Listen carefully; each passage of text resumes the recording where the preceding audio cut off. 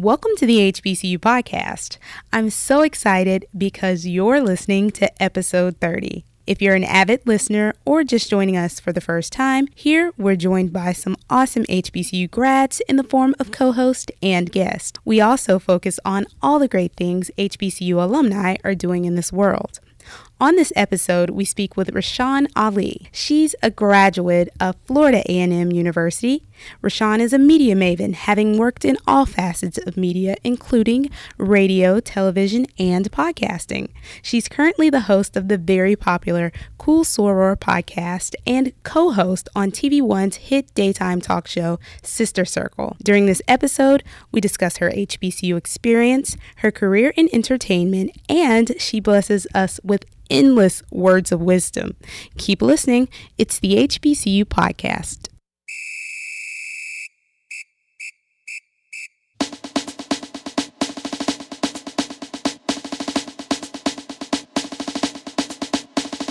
I am Rashawn Ali, and I am a 1997 graduate of the Florida A&M University on the highest of 7 hills in Tallahassee, Florida. I have a Bachelor of Science in Broadcast Journalism. Well, Rashawn, thank you so much for being a part of the HBCU podcast. Yay. I just wanted you to know your podcast is one of the reasons that I started my podcast. Really? Yes, because, I didn't even do introductions earlier. I am a soror of Alpha Kappa Alpha sorority also. See, you tripping. Why didn't we do that when we first met in the lobby? Hello. Well, hello, Cool Soror. Yeah, so I remember seeing the Cool Soror, and I was like, oh, I love that. And saw the podcast. Yeah. And listened to the podcast, and I was like, you know what? This is something I would love to do as well. I love it. But, found my niche. Yes, absolutely. And this is a beautiful niche. When you guys reached out, I was like, yeah, I sure would love to be a part of that. I think that, HBCUs need to be showcased, they need to be highlighted, and especially the amazing alumni of each of our great organizations. So I'm so glad you're doing this. Yes. Nice. Okay, so we're going to start off, I guess, just quickly for the folks who they should, but may not know who you are. Of course. You are born and raised here in Atlanta, Georgia, right? Yes, I was born in Atlanta, raised in Decatur. I am the East Side. So, okay. I've been able to see the growth of Atlanta, but really stay true to who I am and everything that I do because I am and have been born in this city, and my swag comes from the East Side, Decatur. Okay. I love it. Now, because this is all about HBCUs, you're an Atlanta, Decatur native. Mm-hmm. You were surrounded by nothing but HBCUs. Yeah. Not nothing but HBCUs, but a lot. Yes. So what made you, of all the HBCUs that are in this area, choose Florida A&M? So I didn't want to stay in Georgia. I did not want to stay in Atlanta. Plus, Spelman's application was very long. But that wasn't meant for me. I love all of my folks who I know who have gone to Spelman. I love Spelman College, just in general. But I just knew I wanted to leave Atlanta. So my parents went to an HBCU. They went to Delaware State University. So all I knew growing up is, I want to do that. And then when Different World came out, I was like, oh, I definitely got to go to an HBCU. There was no question. So I actually applied to Jackson State, North Carolina A&T, Tennessee State, and Florida A&M. So I got accepted into the academic program at Jackson State, got accepted into A&T, and I was actually going to Tennessee State. My brother went to Tennessee State. He played football there. So by the time I was 14, I was up there at TSU like, I'm going to be a Tiger. And everybody knew me. My brother was on the football team, like all of that. And so in my high school yearbook, I was the homecoming queen. It says, Rashawn Ali Godfrey will be attending Tennessee State to major in speech pathology and theater. But my SAT score shot up after that, submission. Uh-huh. And the swim coach at Florida A&M found out that I was a swimmer and researched me. And he was like, hey, I got a full scholarship. And then School of Journalism, I applied for a scholarship there, got a scholarship in the School of Journalism, and then I got a presidential scholarship. So all of this, I went from my parents, they're going to have to pay at Tennessee State, to everything being paid for plus money left over. So, Florida A&M it was. Plus my god sister and my godmother, all Florida A&M. So I used to go to their homecomings and everything. So it was always, a toss-up. But FAMU won, and I do not regret that one day. Nice. Nice. Yeah. So you have a HBCU legacy yes. happening in the family. Tennessee State, Delaware State. Yes. So you had no choice, huh? Well, I didn't want. I wanted to like. The HBCU experience, as I know you have heard from all of your guests and what you've experienced yourself, there's nothing like it. Right. You know, people talk about academics and what is your resume going to look with Claflin or FAMU? Let me tell you something. The experience that you get at an HBCU is it's incomparable. You learn. What I learned is the beauty of Black people and learning who I am by what I saw. You saw people from all socioeconomic backgrounds. I remember going to class with a dude from Miami. He had a big car with the big wheels, the shocks and all that, mouthful of gold, orange Reeboks, but was the smartest person in the class. Right. And I had the rich dudes from Detroit who had, who parents had all the money in Chicago, and everybody in between. And you learn to love everybody, and it made me love myself even more. So you mentioned that speech pathology and all of that you were looking into, but you ended up doing broadcast journalism. What initially attracted you to this particular field that, of course, you're working in now, but what attracted you to that? Well, I think back then, I always had this gift of wanting to be in front of the camera. And I knew at the age of 3 that I wanted to do something that was in front of the camera. And so while I wanted to do theater, I don't think that I got the, how your parents are like, what are you going to do with that? Right. What kind of major is that? Yeah, exactly. And so I think I just changed it. But in retrospect, of course, I would love to have majored literally maybe gotten a double major in theater as well. But broadcast journalism I thought was the closest to being on the theater, but then having a good job, like kind of thing that was like in the middle. And so I went after it. And like my freshman year, I was on the radio at Tallahassee, our campus radio station. I was on a local television show called On the Set. Like I went in, as with anything in life, I go after it. And so that has just been part of who I am and my character since, I can remember. Nice. Yeah. So what did you have in mind when you chose that major, and then after kind of working in that major while you were in college, what did post-graduation look like for you? What did you think, hey, as soon as I walk across the stage, this is what I'm doing? Let me tell you. Well, as soon as I walked across the stage, I was like, I'm supposed to be on a talk show at 21. You know what I'm saying? I'm supposed to be it. And but my dream was to go to film school. I actually applied to several film schools, really wanted to be a director. Okay. And I got into American University in D.C. and went to D.C. and visited the school. I was like, this is about to be my life. I'm going to live in D.C. What I'm about to do it. I'm going to get my Master's of Arts in filmmaking. I'm like a Black woman. This was the 90s. This was 1990. This would have been 1997. Right. But my mama said no. Oh. Yeah. Your same reaction was mine too, because she had no real explanation, and she hates that this is a part of my story, but it is. But later she told me that was one of the greatest mistakes she made as a parent. But that is all I wanted to do. Even the line that I pledged, the Spring 97 line, I was their assistant dean. Co-membership chair. And they bought me a director's chair that said Big Sister Tight to Death. Everybody knew that's what I wanted to do and what I was going to do. So that changed the entire trajectory of my life, because I had to come back home and I'm like, I wanted to go to film school. I didn't have a plan B. This was it. And so I worked a lot. I did a lot of things outside of my major. Worked at the Atlanta Board of Education in accounts payable. I don't even like numbers. Nope. Give me words to talk to, to speak on. Didn't like that. I worked as the personal assistant to Lisa Left Eye Lopez in TLC before she passed away. Worked at music. I worked at record labels, music stores and malls, all that.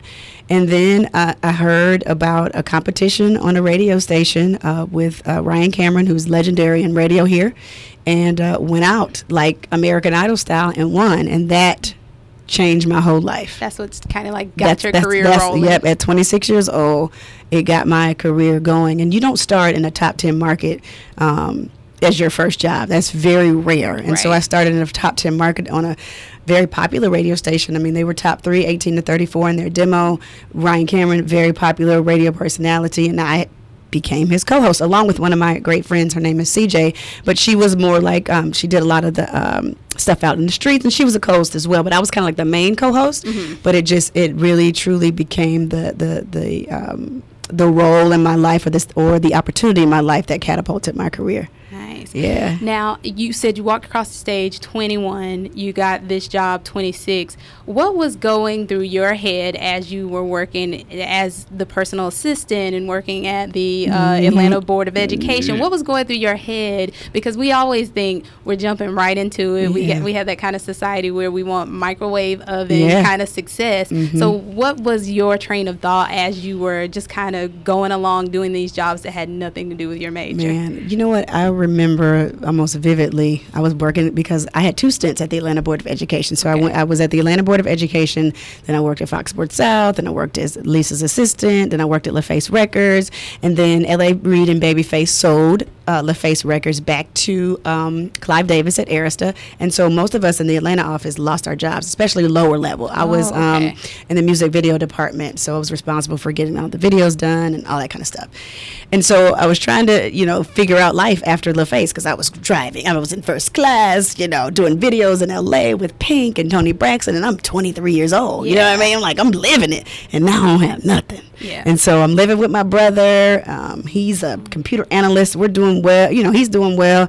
And here I am, the creative one, like, this girl, here she go again. So then my parents called our family friend, may he rest in peace, Danny, and he's like, yeah, that girl need another job. So literally went back to the Atlanta Board of Education. And I told God, I'm like, God, if this is what you wanted to be, then, let me just at least showcase my skills. And so I got with like the video production department at Atlanta Board of Education. Just always found your way. I found my way. And so I produced a piece called Succeed with Creed. It was a new program that they had, and I I hired one of the guys who I had done a film with years ago. We did it, and it was it was the bomb. But I think God needed to see me be okay with where I was before he could elevate me.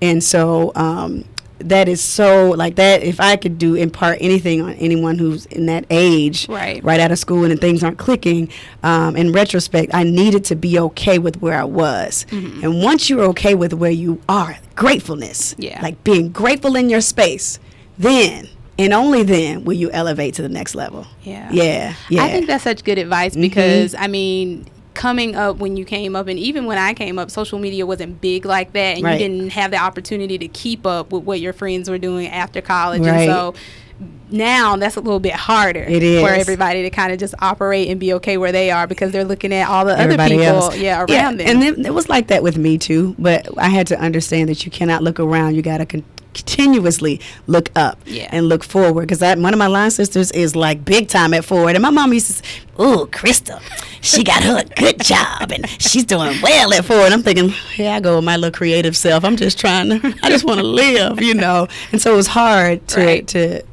not compare yourself, even then without social media. But I'm sure, like you said, it's much harder now, but you gotta stay your course. Right. Yeah. That's important. Yeah. So fast forward just a little bit, you've worked in radio, and then you've moved on to do some really great things in broadcast. So it's sports reporting and for CNN and Headline News, and the list goes on. How was that something that you got into? Because sports specifically, I've heard now that you're a big athlete and sports fanatic. So how did that transpire? Well, my dad is a legendary high school football coach in DeKalb County. He's the winningest high school football coach in DeKalb County history. He sent over 300 boys to college on football scholarships. And not only that, he helped numerous young men and women get to college. He's an English teacher, one of those old school hard-nosed coaches, will make the kids hit the building like as an exercise on defense, And so I grew up in a house full of sports. My mom actually coached Pop Warner football. Her team went undefeated. So,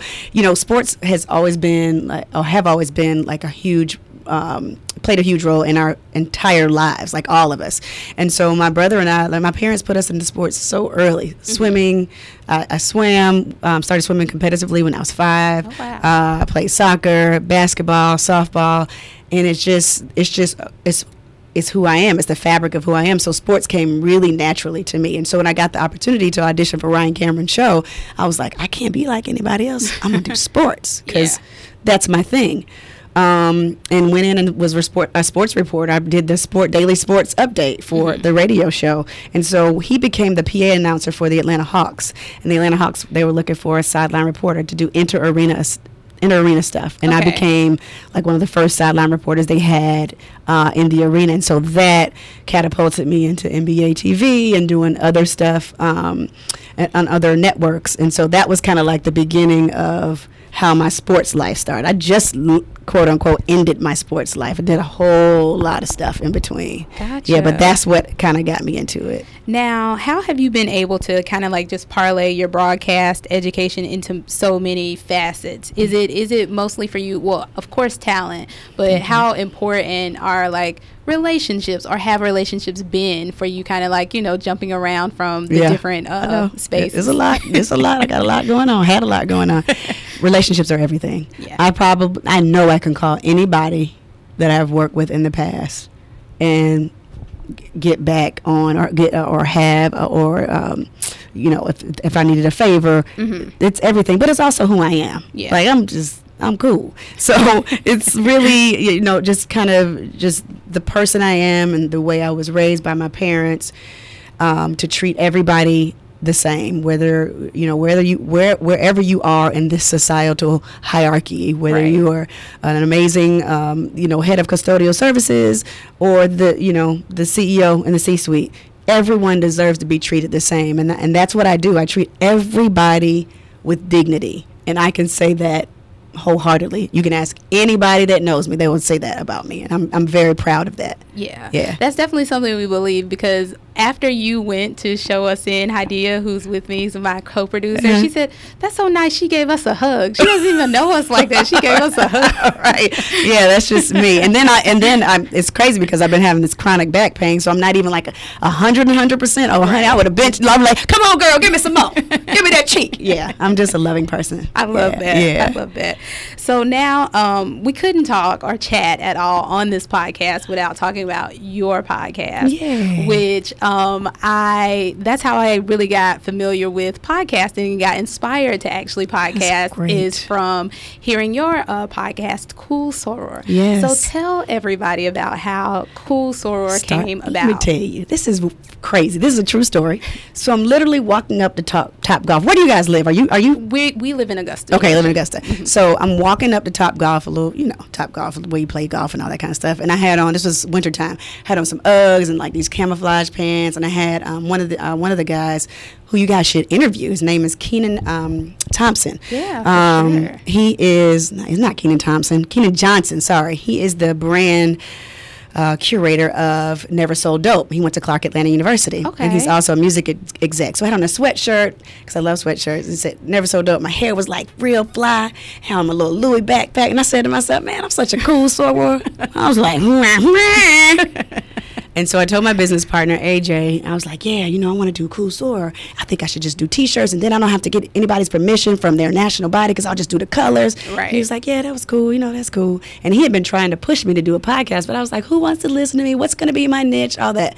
He called me back 2 weeks later. He was like, that Cool Soror concept you told me, like, what if you did that in podcast form and you interview men and women in Greek letter organizations? I was like, man, you're right. What a novel idea. And literally, I went into Top Golf. Well, that night, I went to Top Golf because of the T-shirt thing in my head, and reserved everything I could think of. I went to GoDaddy and got the website. I went to Instagram. I went to Twitter, and I reserved all of those things, and that's how I started. And, 2 years later, here we are. Very popular. Yeah. I hear so many people talking about it, and I know a few people who have been on there. I was like, you were on Rashawn's podcast. Yeah, we got to have you on now, cross promotion. Yes, talk about your story. I love it. Yes. So podcasting. While we're there, I just want to chit chat a little bit about. Go ahead, ask me anything. I know everything. Because it's interesting that someone who has had a background like you have, you've worked in radio, you've worked in broadcast, and just the media in general, talk about, if at all, there was any kind of like trepidation when it came to podcasting, because it was such a new space for the most part, especially for a lot of African American people. And what was there a learning curve for you? Does someone kind of like produce for you in the beginning? Like, what was your whole journey like? So AJ, who's an amazing marketer, business person, he's my business partner, and so he had done some podcasting himself, or just done some research. He's like, this is the microphone you get, this is that, and this is the other. So GarageBand on my Apple, on my Mac, I went to YouTube and taught myself how to record on GarageBand, and then we got interns to help us upload, and, that kind of stuff. And one of my former interns at one of the radio stations I work with is now like my main producer. He edits all my shows and all of that, and so he is super fantastic, and so is my intern or co-producer, Latasha Ford. So right now, which is interesting that you ask, I'm just trying to keep my mojo, honestly, because I just want you to be, this is almost a warning. Like you're gonna get tired. You're gonna get tired, especially because the reward is there. The reward is when you came in and said, I started my podcast because I heard yours, or you were one of the reasons why I started. That's the reward. But financially, it just doesn't come that fast. Who you telling? And it's been a long time, and but then I also have to think more strategically. Like, am I really leveraging my brand like I used to? Some people say I'm humble to a fault, which is, my parents have said that. Like, because I'm like, yeah, I'm Rashawn Ali. Let me get this money for right.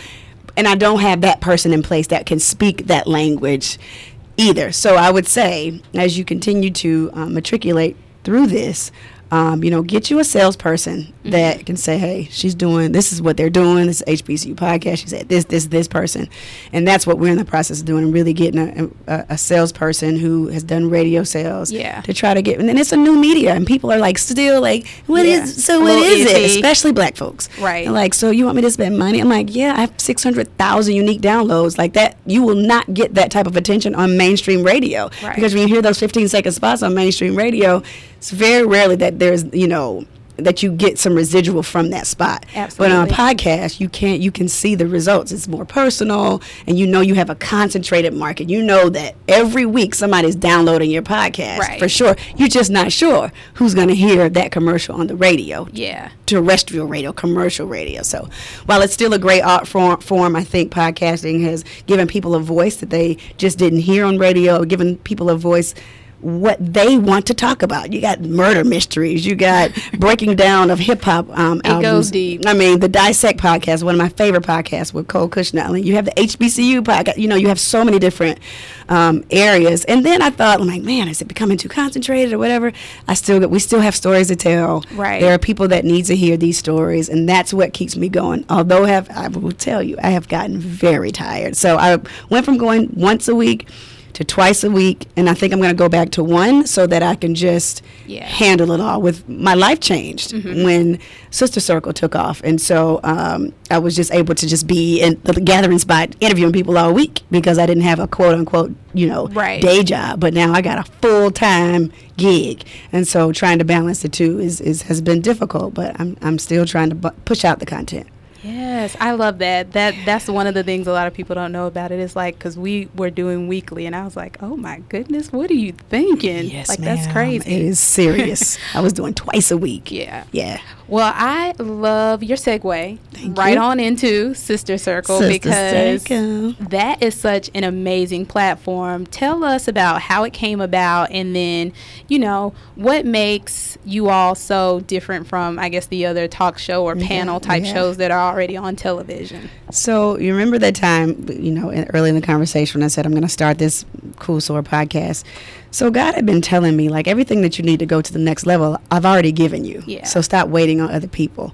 And so the same week that I posted on Instagram that I was starting this podcast, coming soon, was the same week I got a call from the creator and executive producer of Sister Circle. Said she was looking for talent in Atlanta to produce a talk show. And And I was like, God, you know I want a talk show so bad. Like, I literally study Wendy. I studied The View, looked at The Real. Like, I'm like, that's me. And you spoke it a long time ago. 'Cause Right. You said that earlier in the Yes. conversation. I'm getting out. I'm going to be a talk show host. Yes, yes. And so I said, okay. But, you know, a lot in entertainment, you become so disappointed because you have so many ups and downs. Everybody got shows. We went to the audition. I've been to so many auditions that never came to. I've shot movies that never came to light. Like all of this stuff. So I've been so jaded in the industry. Mm-hmm. So I was like, okay. And literally, we auditioned. They picked us. We shot the pilot. They shopped it for an entire year, and then we got picked up last summer. So I was still just really honing my skills on my podcast or whatever. Just preparing myself really in the gym, like. Just wanted to I wanted to be ready when it was time to go, and I was. Nice. And it's been great. I really enjoyed like the individuals you have on. Another HBCU grad, Quad Webb, and you got Selena Johnson, who I super love, and then comedian Kiana Dancy. Yes. So I love just the dynamic between you two. So what do you feel that is different? Different. I didn't answer that question. Sorry about that. We are different. Have you ever seen an African American panel? All African American women? Nope. Not really. No. And not on television like that. And I think that we bring a very unique perspective because when people see us and listen to us, they realize, even if you're another culture, because it's not just for black women, right? You realize that we're more alike than we are different. Mm-hmm. And I think that we're able to showcase that. And another thing that I love about our show is that we're not this overly journalistic pulled up show and we're talking all of these amazing and we're not going to be as sharp and articulate as you may see on another show, right? But what we are real. Mm-hmm. And I think that's what people like. We may child girl, but that's how you talk to your girls. That's true. We're pulled up when we need to be. Like, I'm pulled up when I need to be, but I'm hood when I need to be too. Like that's the beauty of being black and knowing how to code switch. Yeah. But I think that's what makes us different. We're just as real as they come. And we're very responsible with our platform too. Mm-hmm. So I always say God, but I told God when I was 23 or when I was left as assistant, we must have been in a Walmart. Stuff I just remember vividly. And I told God, whenever He gave me the platform, I was going to be very responsible with it. Yeah. So I am very responsible with the platform because everybody doesn't get to do this. That's true. And everybody, when they do get certain things, they don't take the responsibility seriously. There's a girl in Augusta or Arkansas or Saginaw, Michigan that are looking at you and seeing how you do what you do. Mm-hmm. And people are tied to that obedience of you being responsible with the platform. You never know something that I say or something Selena says or Quad or Kiana says that could change someone's life. Right. So we have to be responsible with that, and I take that very seriously. Yeah. I really do. I love that, and it shows with you guys' dynamic. I mean, I think there's a real empowerment factor that happens amongst you guys on the show, and that's something that I really, really like too. Thank you. So you touched on it just a little bit about film school and movies that you've been a part of that haven't come out or have come out, but you're also an actress. Mm-hmm. So let's talk a little bit about being multi-passionate, because I think that's something that people try to make it seem like you can't be, that you can't have several passions and several things that you're interested in life. So how do you wade through that? So TV is that's my baby. I love television, whether I, eventually I want to be on a funny sitcom. I can see myself on a Blackish or something like that. But right now, the space that I'm in is television. Television has always been, kind of my number one, but I had to come to that. Mm-hmm. And I was trying to do a whole lot at one time. And what I don't want to do with acting is there's so many people out there who are some of my acting friends that really, really are into it and take it seriously. They take their classes. They do everything. They are on auditions every day. They are fighting the good fight. And I don't want to play around with that. I don't want it to be let me go on an audition when I haven't been doing the work. Right. I don't want to fill up that space because that's not fair to me. It's not fair to the fellow actor if I'm not as sharp as I need to be. So I'm saying all that to say, you got to be, I was trying to do a whole lot. Mm-hmm.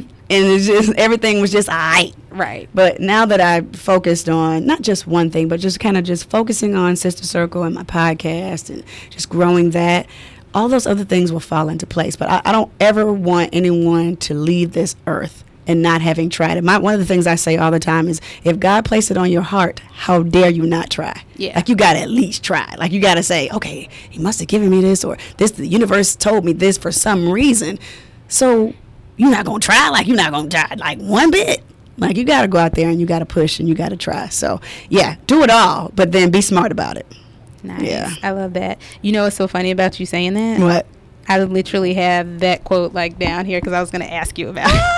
Yes. Because it like stuck with me. I love it. Explore everything. So, what advice do you have for students or college students or just people who Your are hair on is gorgeous. I'm so sorry. I keep looking at it. Go ahead. I'm sorry. I didn't mean to interrupt you. Thank you so You're much. welcome. Thank you so much. Yes. What kind of advice do you have for students or people who aren't even students? Because especially in this space, we are realizing it's not something you necessarily have to have a degree to be a part of. So what kind of advice do you have for them on that journey? It's a marathon, not a sprint. I think, like, in the beginning of the interview, I was like, yeah, I'm supposed to be on TV. I'm 21. I'm supposed to be doing it. I equate my life to how people or how architects or builders build homes. Mm-hmm. The ground, whether you have a basement or not, those things have to be built out. Electricity, plumbing, all of that. Like, all the things that go on underneath.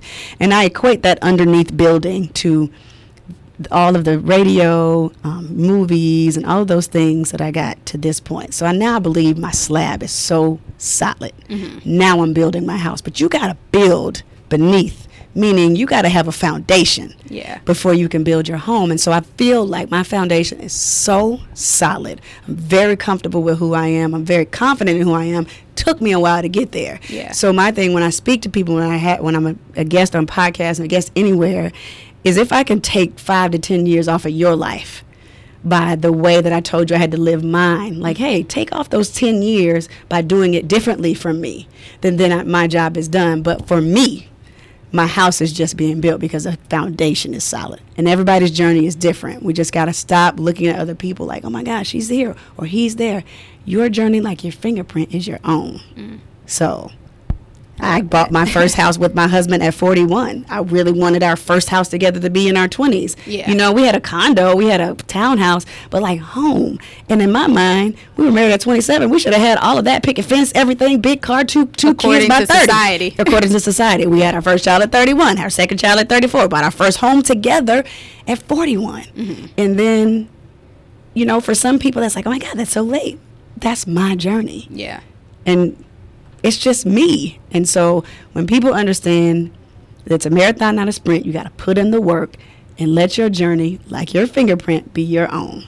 And that's it. If I can give any advice to the good folk, not even just young folks, just people in general, because that has been my story. Everything that happened, I go into film school, all these different jobs, I could not have this conversation had I not gone through that. And that's what is underneath the slab. I love that. Yeah. I love that. So we're going to switch gears just a little bit. We're going to talk about giving. Mm-hmm. And that's something I know you're very familiar with, especially because you have a nonprofit. I do. So tell us a little bit about your nonprofit and the type of work that you do with your nonprofit. So in 2006, I started or founded Sporty Girls Incorporated, and our mission is to introduce girls to, particularly minority girls, to swimming, soccer, tennis, golf, and lacrosse. As I mentioned, I'm a swimmer. I went to college on a full swimming scholarship.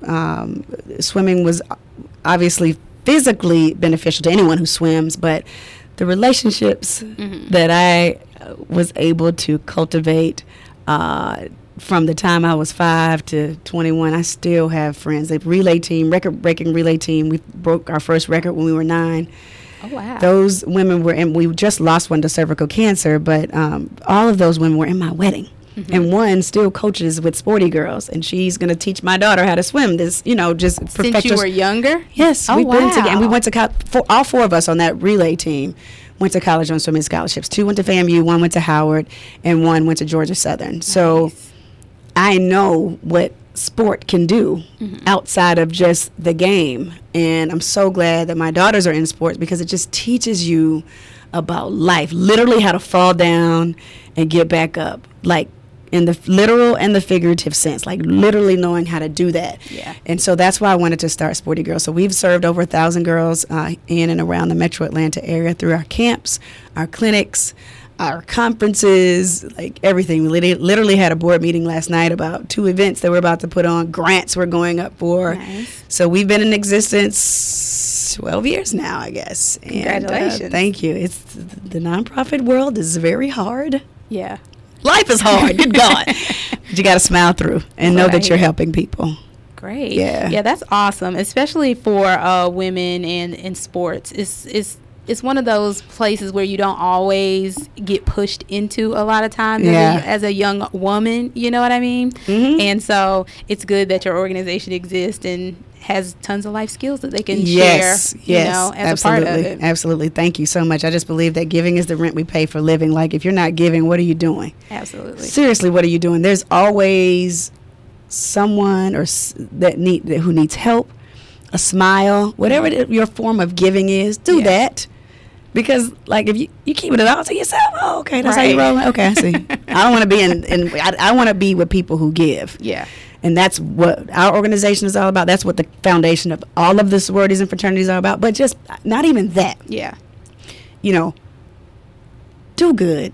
That's it. Yeah, just do good out here in this world. No matter what you do, just do good. Well, since we're still talking about doing good, giving all that stuff in that vein. Yes. With HBCUs, that's one of the things we really try to drive home because, our giving numbers aren't always where they should be. I know. Based on the number of alumni we have. But talking about giving, what does giving back to FAMU look like for you? Yeah, I'm a part of they have a 10 for 10, which is like a $10 a month type of thing. Of course, I pay my alumni dues every year. I'm going down to speak to the Palm Beach County Alumni Association Gala for Scholarship Gala. I'm the keynote speaker in June. And I go back to the School of Journalism every homecoming, and I went down for another event a couple of years ago. It was like a women's empowerment event, but I wear FAMU on my chest. I do. I talk about it on Sister Circle.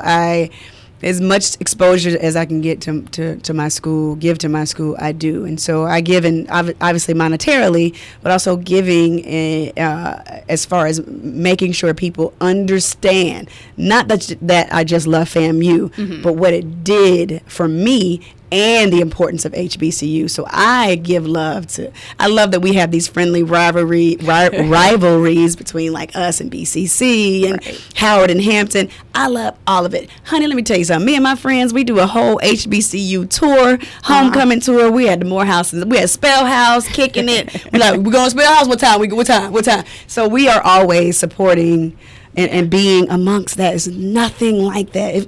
It gives you the feeling of what black folks probably were like prior to integration. You know what I mean? Like before although it was a great thing for us, we became, was it great? That's up for debate, right? It's up for debate. We just were better as a people prior to. Right. We really, really stuck together. Yeah. The camaraderie. We supported each other's businesses. The men wore suits. Women wore dresses. We looked clean everywhere we went. That's what HBCUs make me feel like when I'm in the midst of especially a big event or something like that. I could cry. Yeah. Love that. Yeah. So with all that you've done for, your alumni association and giving, what would you do? Well, what would you say to and one of your fellow rattlers or friends or anybody who hasn't really been stepping up and giving? What kind of advice would you give to them to give to your alma mater? Well, somebody gave for them to have gone to school in some way, shape, or form. Yeah. So you got to continue to pay it forward. That's it. And then we can't complain about this looming cloud that says, FAMU will be no longer. Yeah. When we are at the core of its success, the alumni. So we just have to make that much more of a priority, and kind of an in-your-face type of thing. Yeah. And every little bit counts. That's the thing. I think when people think of giving, they think of, I don't have enough to make an endowment. No, let me get $100 a month. Right. Or $10 a month, every little bit counts. Just a little consistent gift. Mm-hmm. Nice. So you talked a little bit about it, Spell House, the camaraderie, going, on the little tour together with your friends. But as it relates to FAMU, what are some of your best favorite memories from your years in Tallahassee? Girl, I got to name like a few. I can't, like all 4 years were just amazing. And then I don't think you realize how amazing the time is. And it's like retrospectively, like, did I just have the best time of my life? Like you think about it later. Let me think. Well, wow. Best times. I just remember one day in particular, I was the Queen of Orange and Green, which is like the spirit person, and you're voted on. You're on the Miss FAMU in court, and so I was really happy to have gotten that. I'd be voted on by the student body to take on that position. But I was also obviously very active. So I remember I went to swim practice that morning, and we swam 5-6 miles. Mm-hmm.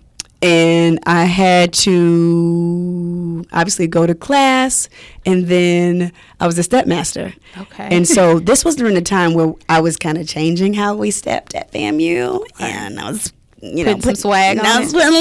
Put Atlanta in it. And we had a step show, and then I actually hosted that event. So I was hosting the event as Queen of Orange and Green, and then I was like, hey, hold this, and stepped. Oh, wow. And literally, I think I got up for swim practice the next morning. So I'm like, oh, like this is a whole lot. But I just remember that vividly. Like I'm living as a student athlete, as a person in a sorority and or fraternity, living a real like student life, right? And then doing it all over again. And I would not change it for anything. That's one of the things that not something that happened, but one of those vivid moments. Like, girl, you got this. And now every time I get overwhelmed, I think about that day. Yeah, when you did it all. When you did it all. So that's one of the moments. And obviously, becoming AKA and really bringing in an amazing line in spring '97, and I did a lot. Yeah. I can't even give you 5. I did a lot. And I tried it by asking you just a few. Yeah, so. It's a great time. I had a great experience. Well, we're going to pause there just for a little bit and talk about the illustrious Alpha Kappa Alpha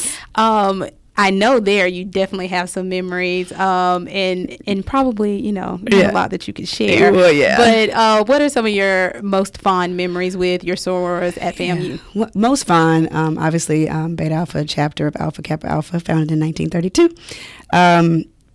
It really grew me in areas that I didn't even know were possible of growth.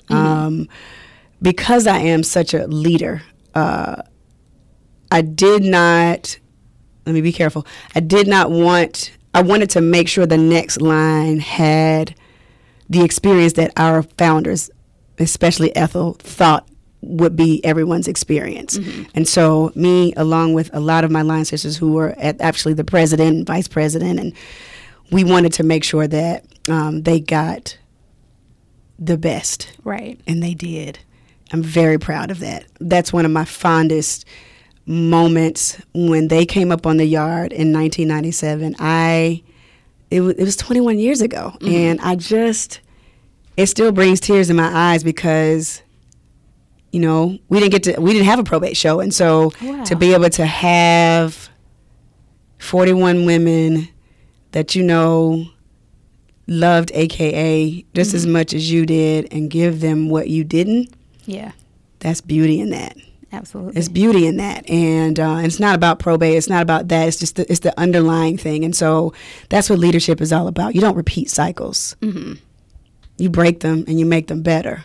And I think that's what we did. So that made me into such a woman, such a leader, and why I'm active in my grad chapter now, just to make sure that I believe everybody deserves a great experience. And everybody's experience is going to be different. Absolutely. That's life.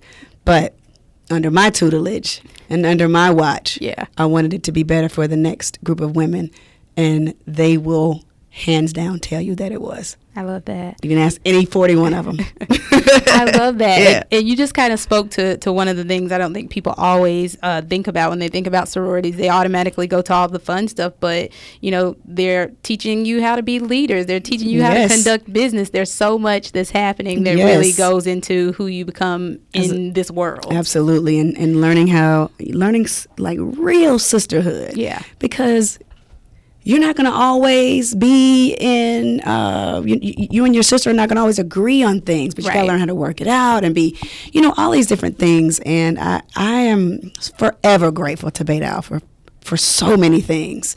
But growing me as a woman is one of the greatest things I'm most thankful for.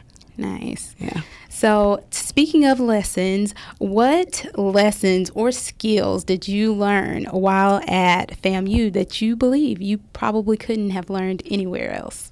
Well, especially in the School of Journalism then. Now they have this big building with all of this technology and all that kind of stuff. Back in the day, honey. But VHS. And, you know, do you even know what a VHS is? I'm very familiar. Okay, all right. So VHS, learning how to edit on input, output, and literally reel to non-linear, all of that. So we did in radio editing, we had tape, like reel to reel. You had to splice the tape and tape it. I've seen that, but I've never done it. Right. This was still in the 90s. This was late 90s. Yeah. Like you see about the how technology has advanced. But I learned, because we didn't have a lot, mm-hmm. you got to do your best with what you have. You got to do your best with what you have. If somebody rented out the tripod and you needed to shoot your story, I'll tell you how my Steadicam hand is on this right shoulder, though. The way I pan right and left. Like, I learned because there wasn't a lot of resources there. Right. There weren't a lot of resources at FAMU then. Now it's crazy. Mm-hmm. But it taught me how to just pick up and do what you need to do in the drop of a dime and with very minimal resources. What? Oh, we could do that. That's nothing. Let's go. FAMU taught me that. Love that. Yeah. Okay, so we're going to do just some quick rapid fire questions. Rapid fire. Yeah, but very, very, very quick and easy. Okay. Who was your favorite professor? Professor. That's good. Oh, God.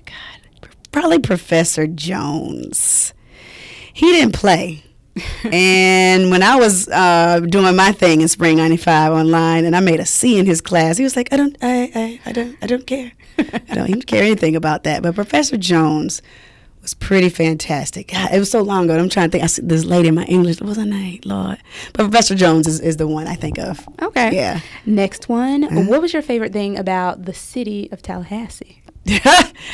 I just loved that it was a college town. You had Florida State, you had Tallahassee Community College, and FAMU, and I love that it was a college town. I'm one of those people that loves hot weather. Mm-hmm. You talking about hot? Tallahassee was hot. I love the heat in Tallahassee. It's crazy, but I loved it. Nice. Yeah. And this one's kind of random, but I felt like because, you know, we're in Atlanta and you're Atlanta born and bred, mm-hmm. who's your favorite rapper? Andre 3000. Okay. But right now, I'm feeling Drake, man. And it's all right. I mean, Drake is like the bomb. He's so amazing lyrically. I like him. But Andre 3000, like, hands down. And Jeezy, too, though. Okay. Because that's the hood part. Gotcha. Yeah, love Jeezy. Nice little cross. Yeah, yes. Okay, so we're gonna wrap it on up. Mm-hmm. But the last thing I want to ask you, well, it's a two-parter. One, will your kids be attending HBCU? We would love that. And they love going to homecoming. My daughters are 11 and 8. They've been to 2 FAMU homecomings. Every year they feel like they need to go to homecoming. I'm like, ma'am, I need my time to hang out. We want them to really consider an HBCU. We know that things are changing. I really do want them to. Yeah. But I will not be opposed. You know, I'll be mad, you know. And you'll support it. But I'll support it. But I'm like, I just want you to know what you're going to miss out on. I'm just telling you. I know people who are in a Black Student Union at their colleges and stuff. I'm not trying to shade anybody. Mm-hmm. But I'm like, Black Student Union is not an entire HBCU. I'm so sorry to tell you this. It's just not. Yeah. But, you know, hey, if they do, I'm going to support them. But I will be getting applications to Howard and FAMU and A&T and like all of these schools just to see. Make it a full ride, honey. You never know. Right. So, yeah. Now, if you could encourage any student to attend either FAMU or an HBCU, what would you say? The HBCU experience is incomparable. You will not regret it a day in your life. I don't. If someone gave me $1 million to this day, and I would love $1 million, say, hey, Rashawn, we need you to go back in life and like change the school you went to, change the whole. Nope. I would not change one thing about my experience at FAMU. One, not one. Love it. Yeah. All right. Well, what is coming up for Rashawn Ali that we should be on the lookout for? Well, Sister Circle Live is on TV every day, Monday through Friday, on TV One nationally at 12 p.m. So please be on the lookout for that. What else do I have going on? Sporty Girls has another event way in October here in Atlanta. What else do I have?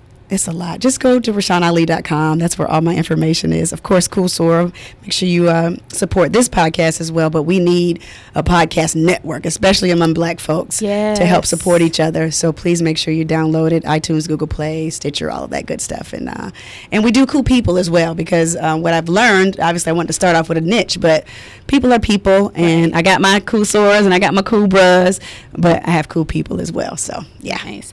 And where can everybody find you? You've already mentioned your website, but social media website. Yeah, I'm Rashawn Ali everywhere. RASHANALI everywhere. Facebook, Instagram, Twitter, all of that. I'm the same person. Nice. Yeah. Well, thank you so much for being here. Pleasure. Thank you for your time. We greatly appreciate it. Yay.